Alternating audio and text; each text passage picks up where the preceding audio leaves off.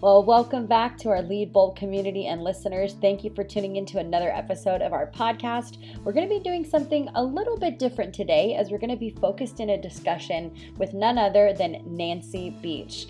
If any of you remember Nancy from a previous episode, you know that she has been in extensive ministry for years, with over 20 years serving as the program director at Willow Creek Community Church in Chicago. She's a celebrated author. She now serves at Soul City Church in downtown Chicago, and we're going to be discussing a book that she wrote with her daughter, Sam Beach Kiley. That book is called Next Sunday, an honest discussion for the future of the church. We're so excited for this episode with Nancy. We do want to have a quick disclaimer at the beginning. There's a little bit of a technical difficulty on my part when it came to my audio, so you're going to hear a tad bit of an echo, but pay it no mind and don't let it draw away from the amazing wisdom you're going to hear from Nancy today. We hope you enjoy this discussion, and here is Andrea. Today in our Lead Bold podcast episode, we have invited back our good friend Nancy Beach because we wanted to go a little bit away from what we normally talk about, our 3 questions that we ask, and instead talk to her about her book Next Sunday, which she co-wrote with her daughter Samantha. And in particular, we were focused in on the chapter called When Harry Works with Sally. It is an honest and open dialogue about the trouble and the difficulty that there is sometimes when men and women work together in the church. We'll talk about why is it so tough? Why does it go wrong so often? And of course, we want to give you some hope as well. So we'll talk about how we can make it better and what she's learned along her journey. So we're so glad that you're with us, and we know you'll enjoy this episode with Nancy Beach. Well, hello, Lead Bold community. We are here with another podcast episode that's a little bit different, but I'm so excited about this conversation. I'm here with my co-host, Erin Hanley. Hi, Erin. Hey, everybody. Excited to be here. Absolutely. And I want to give a special welcome to our guest, Nancy Beach. Thanks for having me. Good to be with you today. So, Nancy, we already got to have an awesome conversation with you about just our normal things that we ask, our word and our warning and our wow. But we wanted to do this special bonus episode to really be able to talk about your book, and in particular, a certain chapter of that book that ties very well to our community. So I guess my first question, I just want to jump right in. Tell us about your book. Why did you write it? And who did you write it with? Yes, I wrote a book with my daughter. I have 2 daughters. My older daughter, Samantha. Basically, the book's called Next Sunday, and it's a dialogue about the future of the church. And it's rather audacious to think any of us really know, what the future of the church looks like, especially now as we're coming out of this pandemic. But we were asked to think about this from our 2 different generations. So I'm a baby boomer, and my daughter's a 32-year-old millennial. We don't pretend to represent our whole generation, but we are speaking through that lens, each of us. And we decided to think about 7 distinctives that we think are important for the future of the church. And then we each wrote a chapter on each of those distinctives. It's not like an argument. We agree on more things than not. But it was a delightful experience to do it with my daughter. That's such a cool idea to be able to do that. Now, did you find that you guys changed what you wrote based on each other's perspective or what each other was writing? Well, at the time, she was living in Austin, Texas, and I'm in Chicago. And so we would write our chapters independently and then send them to each other and give each other thoughts and feedback and edits and that sort of thing. Honestly, Samantha is an excellent writer. Just the craft of writing is one of her primary gifts. So I would read her chapter and just want to tear mine up, half the time. I used to tell her, I hope people will just skip my chapters and read yours. But no, she's really a very thoughtful, gifted writer, and I'm so proud of her. But it was fun to exchange ideas, to see what direction she would go with a subject and what direction I would go. And I think it turned out to be 2 strong voices in the end. Yeah, I would agree with that. And it's very much sort of that idea of each of you living into your voice and your gifts and how they do complement each other. So But I know what you're saying when you read somebody else's something and you're like, wait a minute, it's so well written. I want to write like that. Especially when it's family too. I was gonna say there's that element of like, I think co-writing and blending ideas is always it has like a tricky balance to that and an additional kind of depth if it's someone who's related to you. Well, some of us grew up hating group projects in school. You just wanted to do them independently. But we did not sit down and try to craft sentences together. That would have made us crazy. We were kind of doing our chapters independently. So that made it much more fun. Well, I have, and our Lead Bold community, I can presume, has a special interest in Chapter 5, and that's what we're going to spend the rest of our time talking about. It is called When Harry Works with Sally, and you guys delve into this dynamic of men and women working together, in particular in the church. And, of course, in that conversation has to come the part where we talk about how it's gone wrong and what it means for coming next.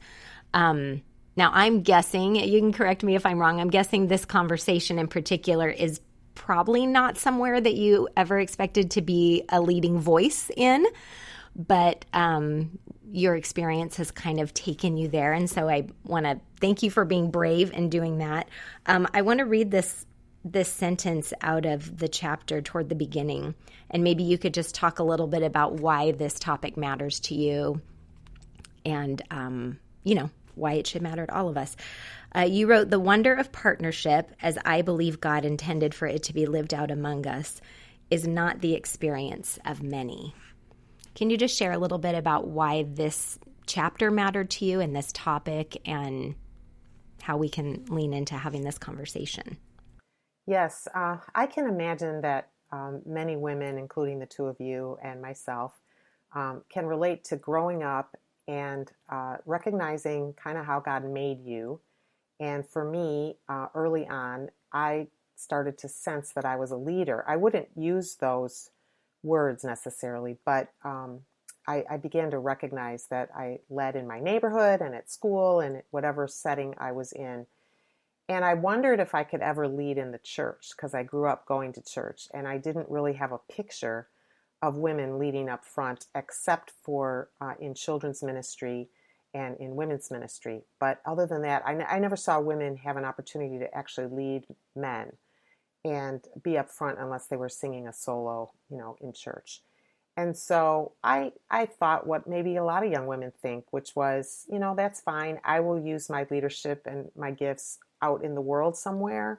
And, whether it be the marketplace or academics or entertainment or wherever it is. And then, I'll volunteer at my church and I'll still follow Jesus and all that, but I'm not really going to hope that I will ever really have a leadership role in the local church.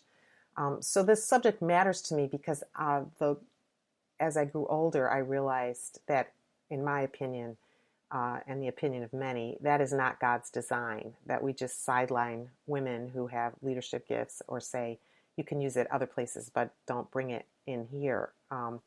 That grieves me deeply because it's a loss for everyone. It's not just a loss for those women. It's a loss for men. It's a loss for the church as a whole.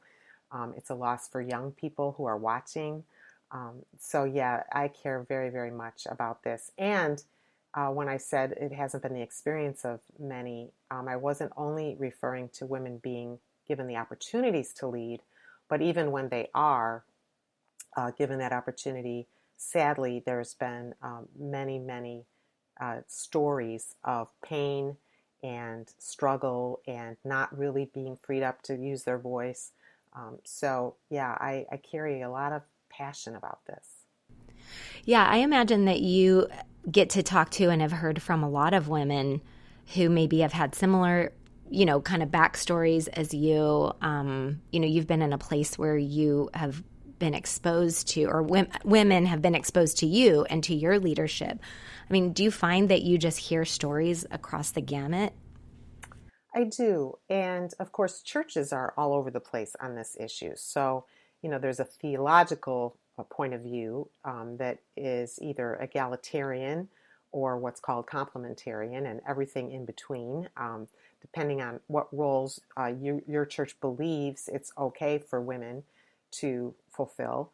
So there's that piece. But in addition to that, there's just the practical everyday, what is it like trying to lead together with respect, with mutual respect?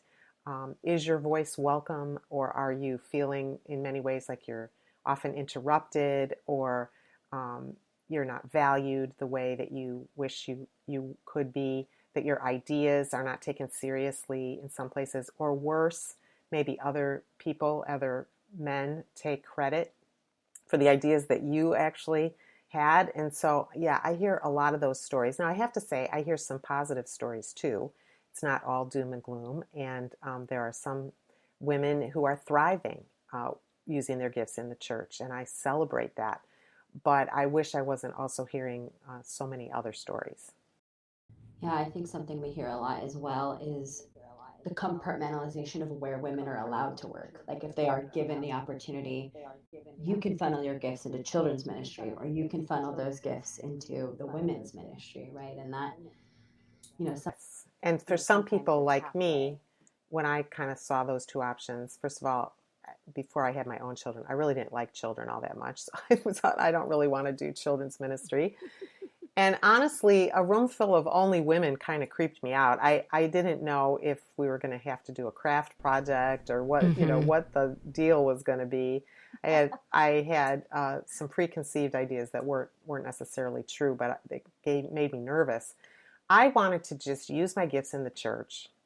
In my case, it was in the area of the arts and worship. I just wanted to use my gifts and have it be a sort of like, oh, and by the way, the person who leads that department happens to be a woman. I mean, I didn't want to lead with gender. Mm-hmm. And I loved working alongside men who became like my brothers. And I think that's the model in the New Testament, that we are brothers and sisters. And to use that term had a lot of weight back then. It meant a lot if you called someone your brother or sister who you weren't really related to. So that's how I came to find a sense of family in the church, and some men who to this day are my brothers, and we've done life together. And so I know it's possible, and I also believe it's possible without sexual sin and getting off on the wrong path. I believe we can do this because I've experienced it and I've watched it happen in some other places too. Yeah, I wanted to talk about that idea of siblings, sisters and brothers, because you lay that out as, a model that is a healthy and appropriate, and a model that is the way God designed it. Can you talk a little bit more about that, and how do we lean into that? How do we change our perspective to really move toward a sibling mindset?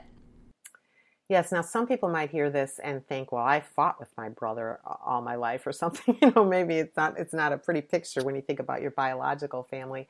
In my case, I have two sisters and one brother biologically, and my brother and I are very close. And I would love to have that kind of relationship with all the men that I work with, that, I have with my brother. We have some similar gifts and some things very different about one another. We honor each other. He follows Christ as I do. And, I just delight in his life as a father of four and now a grandfather. And he delights in what my life is about. And I think that is the picture of what it can be like in the church when we come alongside someone of a different gender and we think, oh, wow, I want to understand better how you think and what lens you look at the world through, and what your voice is, and I want to honor your voice and free up your voice to have a place here. And when that happens, and we mutually respect each other, and we care about spiritual formation, which I think is vital. If each of us is focusing on walking with Jesus day by day and surrendering ourselves, then the potential for falling to temptation and getting out of line and all the things everybody's so scared of is highly unlikely when we're walking with God the way we're meant to. Yeah, it's such a good picture of being sort of members of a family that can be for each other and can step into their strengths. You think about your family or your siblings, and everyone's kind of different role in the family. And in a healthy setting, he knows what you're good at and what you're going to attend to when it comes to the family dynamic, and you probably know what he does. So I really like that sense of kind of looking beyond the gender in a way that sometimes can get in our way, and instead think about it like brothers and sisters. It's so freeing. There's that passage in the Bible, and I think it's often referred to as kind of like for marriage, right? A strand of three cords is not easily broken, right? It's often attributed to romantic or marital relationships. I think that it is something that holds much more holistic weight as to how we work for the kingdom as people, right? That it isn't just enough to be alone and with the Lord. It's so important to have community. That way, that strand is not easily broken. I've always thought that that imagery was so important, and it's very echoed in what you've written, Nancy, that the community piece of this is so impactful for everyone's success. Yes, and there's a danger right now, more than ever in our culture, of isolation and loneliness. We see it in younger people, but also my generation. I just think COVID exacerbated all of this, and people are sort of finding themselves awkward and tentative as we come back into relating and being with one another. And so I think community and men and women side by side is vital going forward for us to recapture the joy that God wants his children to have of being together. That word together is all over the New Testament. They broke bread together. They witnessed about Jesus together. They shared their possessions. They ate together. All of it was together. And right now, many of us are way more isolated than is healthy for ongoing flourishing as a child of God. Yeah, it's good to have that permission to step back in and to not be afraid and to do it in a healthy way. You know, I'm really excited about this phrasing in this conversation about siblings because it actually dovetails so well into something that we're going to be talking about at the Lead Bold Chicago conference. Jackie Reese is going to be coming up from Texas and leading one of our workshops. So I want to just share about that a little bit. So for you women listening who are maybe going to be with us in Chicago in November, if this idea of siblingship intrigues you and gives you really somewhere to go when you think about your relationship, your working relationship and leading relationship with men, this is one you want to go to. So it's called In It Together. There's that word together. In It Together, Men and Women in Ministry. And what she says, kind of, and this is on the website, is God's kingdom strategy, his unstoppable force for good in the world, is the brother-sister model. And in this workshop, we'll look at God's design for us as siblings. So this is such a good conversation to have. Let's keep having it. All right, I want to jump to another question that I have for you. Let me get to the right page here in my book. I'm going to read a little bit of a long quote, but I want to just ask you, to talk to us about this. How do we step into this? What's our responsibility? How can we change these things? And you kind of touched on it a little bit already, Nancy, but here's what you wrote. I find myself carrying a heavy weight of concern that all the examples of sin will lead to an overreaction where men and women feel so afraid and awkward that we run to our separate corners. The church worldwide often responds with a sort of Puritan approach, erecting a huge barricade between men and women, setting up 20 new rules about how we can never be alone together with someone from the opposite sex in an elevator, a car, an office, or a restaurant. These rules make it even more difficult for women to lead, to do our job. Can you just talk a little bit about that burden that you carry and how do we engage in that problem as women when it seems like we don't really have a lot of control over it? Correct. Well, first of all, we're all seeing the same headlines, and we all know about some of the more prominent moral failures that have happened. They've been happening for a long, long time. It just seems like in the last 5 years, we're hearing an acceleration of them, and I think maybe social media has obviously awakened us to situations we never would have heard about before. So the fear, I understand. I understand the fear. The fear even of spouses. You think of a woman who's married to a man who works at a church, concerned about her husband going to the office and, hearing these stories of others who have fallen. And you can understand why there's so much anxiety about it. And therefore, we basically want to hide and we want to separate. And I get that. It makes sense. But I don't think that's the way forward. And I also don't think more rules are the way forward. And I certainly don't want to argue with those who have some guidelines in their staff about men and women. And, I understand all of that. I just don't think that is the ultimate solution. I think we can have some guidelines, but I also believe that people historically have found their way around rules. I mean, if you want to misbehave, you're gonna find a way to do that. That's why I think it's a heart change fundamentally that we need. A change of heart, a real look at our shadow sides, at our inner selves, a willingness to, when needed, go to counseling or do whatever is necessary to work through the parts of us that are still broken, the parts of us that still need to be transformed to the image of Christ. And that's something I'm committed to doing personally, and I know, so many others are on that path and that journey. The rules thing, the reason I said it makes it hard for a woman to do her job. When I inherited a department that I was going to lead in the worship arts area, when I first inherited that team, they were all men. Subsequently, I hired several women to join us, but initially I was the female leading this team of guys. And there are situations in which you need to have a meeting with an individual who reports to you. If you want to keep the door open, that's fine, assuming there aren't people like right outside listening to something that could be confidential. But it makes it difficult, to do your job if you erect all these barriers. And in the corporate world, I think where there's also obviously, as we look at the Me Too movement, been trouble there as well. I don't think the answer has been that same approach that churches are taking. They're recognizing that women, for one thing, younger women need mentors, and sometimes they need mentors who are men. Sometimes you need to learn from a guy who has really developed skills in a certain area, and if his only focus can be on young men, women lose out, and they don't get to learn from that individual. So I think it's more complex than just setting up these rules, and I do think there's a way forward that is a healthier path. I couldn't agree more. I think what we often see is it diminishes the ability to have camaraderie. I have an example of a church that I have awareness of, who they wanted to have like a staff retreat. So they rented this huge big cabin, and then they invited everyone, but the ladies could only stay for the day, and then they had to leave, right?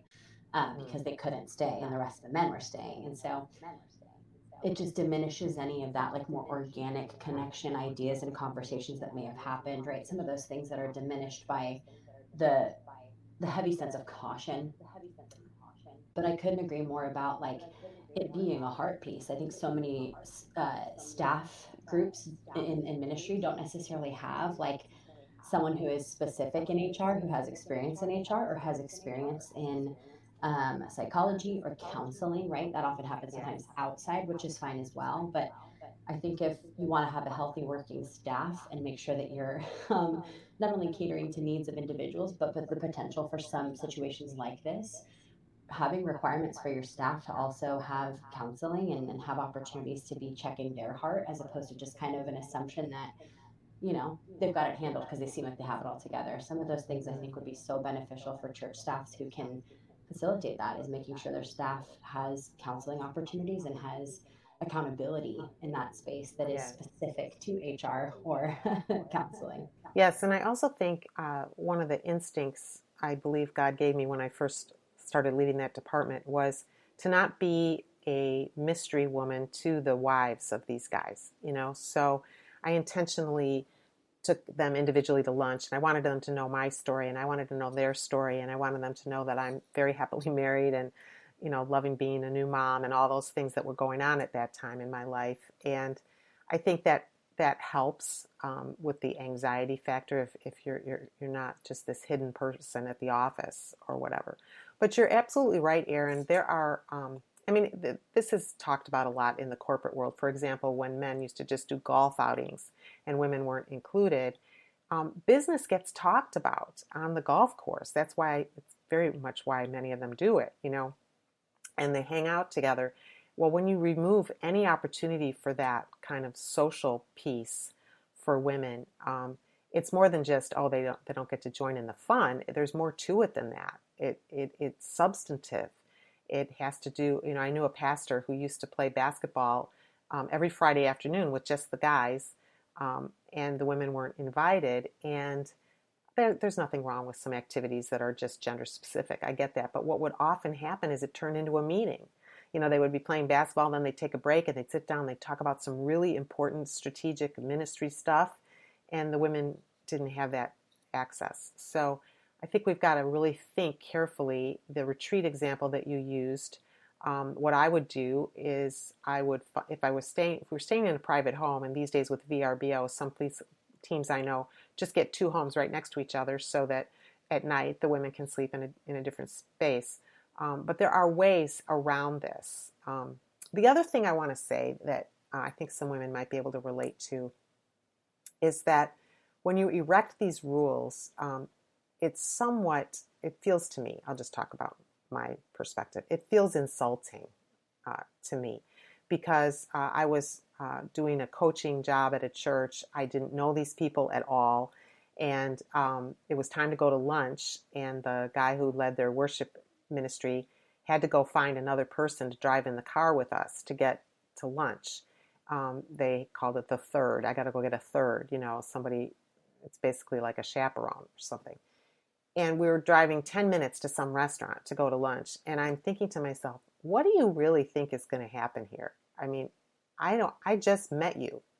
You think I'm going to attack you or something? It's just, it felt diminishing of valuing me as a sister in Christ and trusting my maturity in the Lord. And I don't know, it makes you feel more like a sexual object.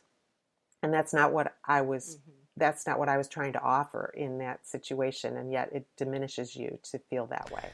It's so complicated. There's so many layers. And, in some ways it does feel like as women, like how much can we change?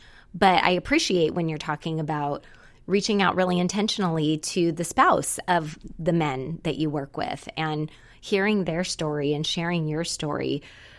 It actually ties really well to something that you talk about in the chapter about knowing our own story. What are we coming from? What's our experience? What's our theology? I want to read this that you wrote here. You said, the formation of our perspective on gender includes, of course, our theological view, what we've been taught about Scripture. But it also includes, and then you say, but also I see that our theology is only part of our story. Our comfort level or past experiences influence us as well. So can you talk a little bit about the importance of us knowing our own story, knowing what our theological understanding is, what we grew up with, what we saw growing up? Why does all that play so much into this dynamic? Well, it's a little bit more on the subconscious side, but I've noticed that when I work with men, for example, whose own mother, which was the case with my mother, was a full-time homemaker, it's different than when I worked with men whose mother had an outside the home career as well. Also, men whose own spouse, whose own wife, has another job outside the home. Their lens or the way they look at things was just a little different than somebody whose spouse is a full-time homemaker. And I'm not diminishing any of those choices. I'm just saying we come to this, we don't come with a blank sheet of paper. So I tell the story of this senior pastor who was asked by a young woman leader if she could baptize someone who she had led to Christ. It was a young woman who actually asked her, would you be the one to baptize me? So she went to the lead pastor and she said, would it be okay if I participated in this baptism? And he said, you know what, we've never had women do that before. Let me think about that. To his credit, he didn't give her a quick answer, and he thought about it. And he came back later and he said, I don't have a theological or scriptural reason not to. If I'm totally honest with you, it's just my comfort factor. I've never seen that, growing up. That wasn't how we did it. But I don't see any reason why you can't. And so he gave her that opportunity. And then from then on, women participated in baptisms. But see, that was all about comfort. That really wasn't a theology type of situation. And I find when I was on the management team of my church, and for a while I was the only woman. And I remember that I had 2 little children at the time. And I remember we were having a discussion one day in our meeting, and we weren't making enough progress. And so one of the guys said, you know what, I think we need to do a 6 a.m. meeting tomorrow and get this finished. Can everybody do that? Is that okay? And I looked around the circle, and every one of them had a wife who would be home in the morning with their children, so they could go do a 6 a.m. breakfast. And I thought, I want a wife. If I just had a wife, I could do this. My husband had a job too, and he had to get there early. And so I'm like sweating and panicky because for me, that was a very complicated request last minute. And I think it's learning to remember that each of us brings to this subject our own host of experiences and opinions and stories. And it all matters when we actually are in the moment making choices and decisions about how to work with one another. So Nancy, I think that's so powerful because one of the things I think is lacking in ministry leadership with men and women is a simple word of consideration. I think it's one of those things where, and across any industry, ministry or corporate or otherwise, is the ability of those in leadership to have consideration for everyone that they lead, an expectation of all with whom they are working with. And sometimes if it's in a male position and you traditionally lead with a group of males, the focus is narrowed. And some of that is unintentional, right? It's not necessarily malicious, but a subconscious lack of consideration is something I think we see predominantly. Yes. I read a whole book about unconscious bias, and it was fascinating. And of course, this pertains to racial discrimination as well as gender situations. But in particular, they were looking at gender, and they've done studies. I mean, this is this intuitively, but when you hear a study reinforces it, it's like yes, that men interrupt women way more in meetings. And Sheryl Sandberg, in her book, she described, her book Lean In, how a young guy will offer an idea in a brainstorming meeting, even if he's only like 50% confident that it's a good idea. He'll just, this is generally speaking, but he'll just jump in and say his idea. And women, we tend to be so much more tentative, and we hold back unless we're like 100% or at least 95% sure that it's a good idea. And so our number of words in a meeting is often less than men, and we're holding back because we're afraid. And in brainstorming, you just want a quantity of ideas. We should all be able to say a stupid idea every once in a while because that's how you end up in a good place. But that really struck me, and I loved this one gentleman who said, I'm starting to notice when either I interrupt or other guys interrupt, and I'm stopping them and saying, wait a second, I don't think she was finished. And I love that. I mean, we have to learn to be advocates for one another's voices. That's a powerful story, and I love it kind of brings back to what we were saying. That's a brother, right? That's a brother who is being an advocate. And we who are maybe a little further down the road, even as female leaders, we also can be advocates for changing it. One of the things I read in the book, and maybe we'll kind of close with this, is Samantha in her part of the chapter was calling back to you as an example of how you have been able to hold these kind of juxtaposing ideas of the church is amazing and wonderful and doing God's work and mission in the world, and also sometimes it goes very, very wrong. And of course, there has been wounding because of that and all sorts of things that are not as God intended. But I thought maybe we could close our time with you just kind of talking about how have you gotten to a place where you are able to be an advocate and able to hold both of those things and not give up on the church and not give up on the possibility. So she writes this about you. If my mom could hold on to two truths at the same time, then I could learn too, no matter how contradictory they might seem. This is a story of pain and a story of triumph. Women are unsafe and they have had opportunities to lead. Men and women can work together with mutual care to achieve great impact, and things can go wrong. Someone can nurture others' spiritual growth and harm others. There is much at risk when men and women partner in ministry, and there is much to gain. Can you just share a little bit about just your own experience of holding those two things together? Well, I know I'm not alone or unique in having experienced some church pain, and some of my church pain was related to the behavior of my senior pastor. And my story was just a small story among about 10 stories of women who felt uncomfortable or that he had crossed some lines, and some could say was abusive. And when that happens with someone who at the same time was the one who opened the door of opportunity for so many women, including me, it's very confusing. And that is a tension that I've had to learn to manage. And I lend my voice to the process where he ended up resigning, and it was a big fat mess for a long time. But a lot of people have said to me, how did you not just say, forget it? The church, it's just not worth it. How did you not walk away? And somehow I believe the Holy Spirit was helping me to see this is only one part of the story. There's so much good that also took place in that whole situation. And more importantly, the church is the hope that I have that we can ever come back to faith in this relationship with God that so many people are longing for. The church is God's plan A for reconciliation.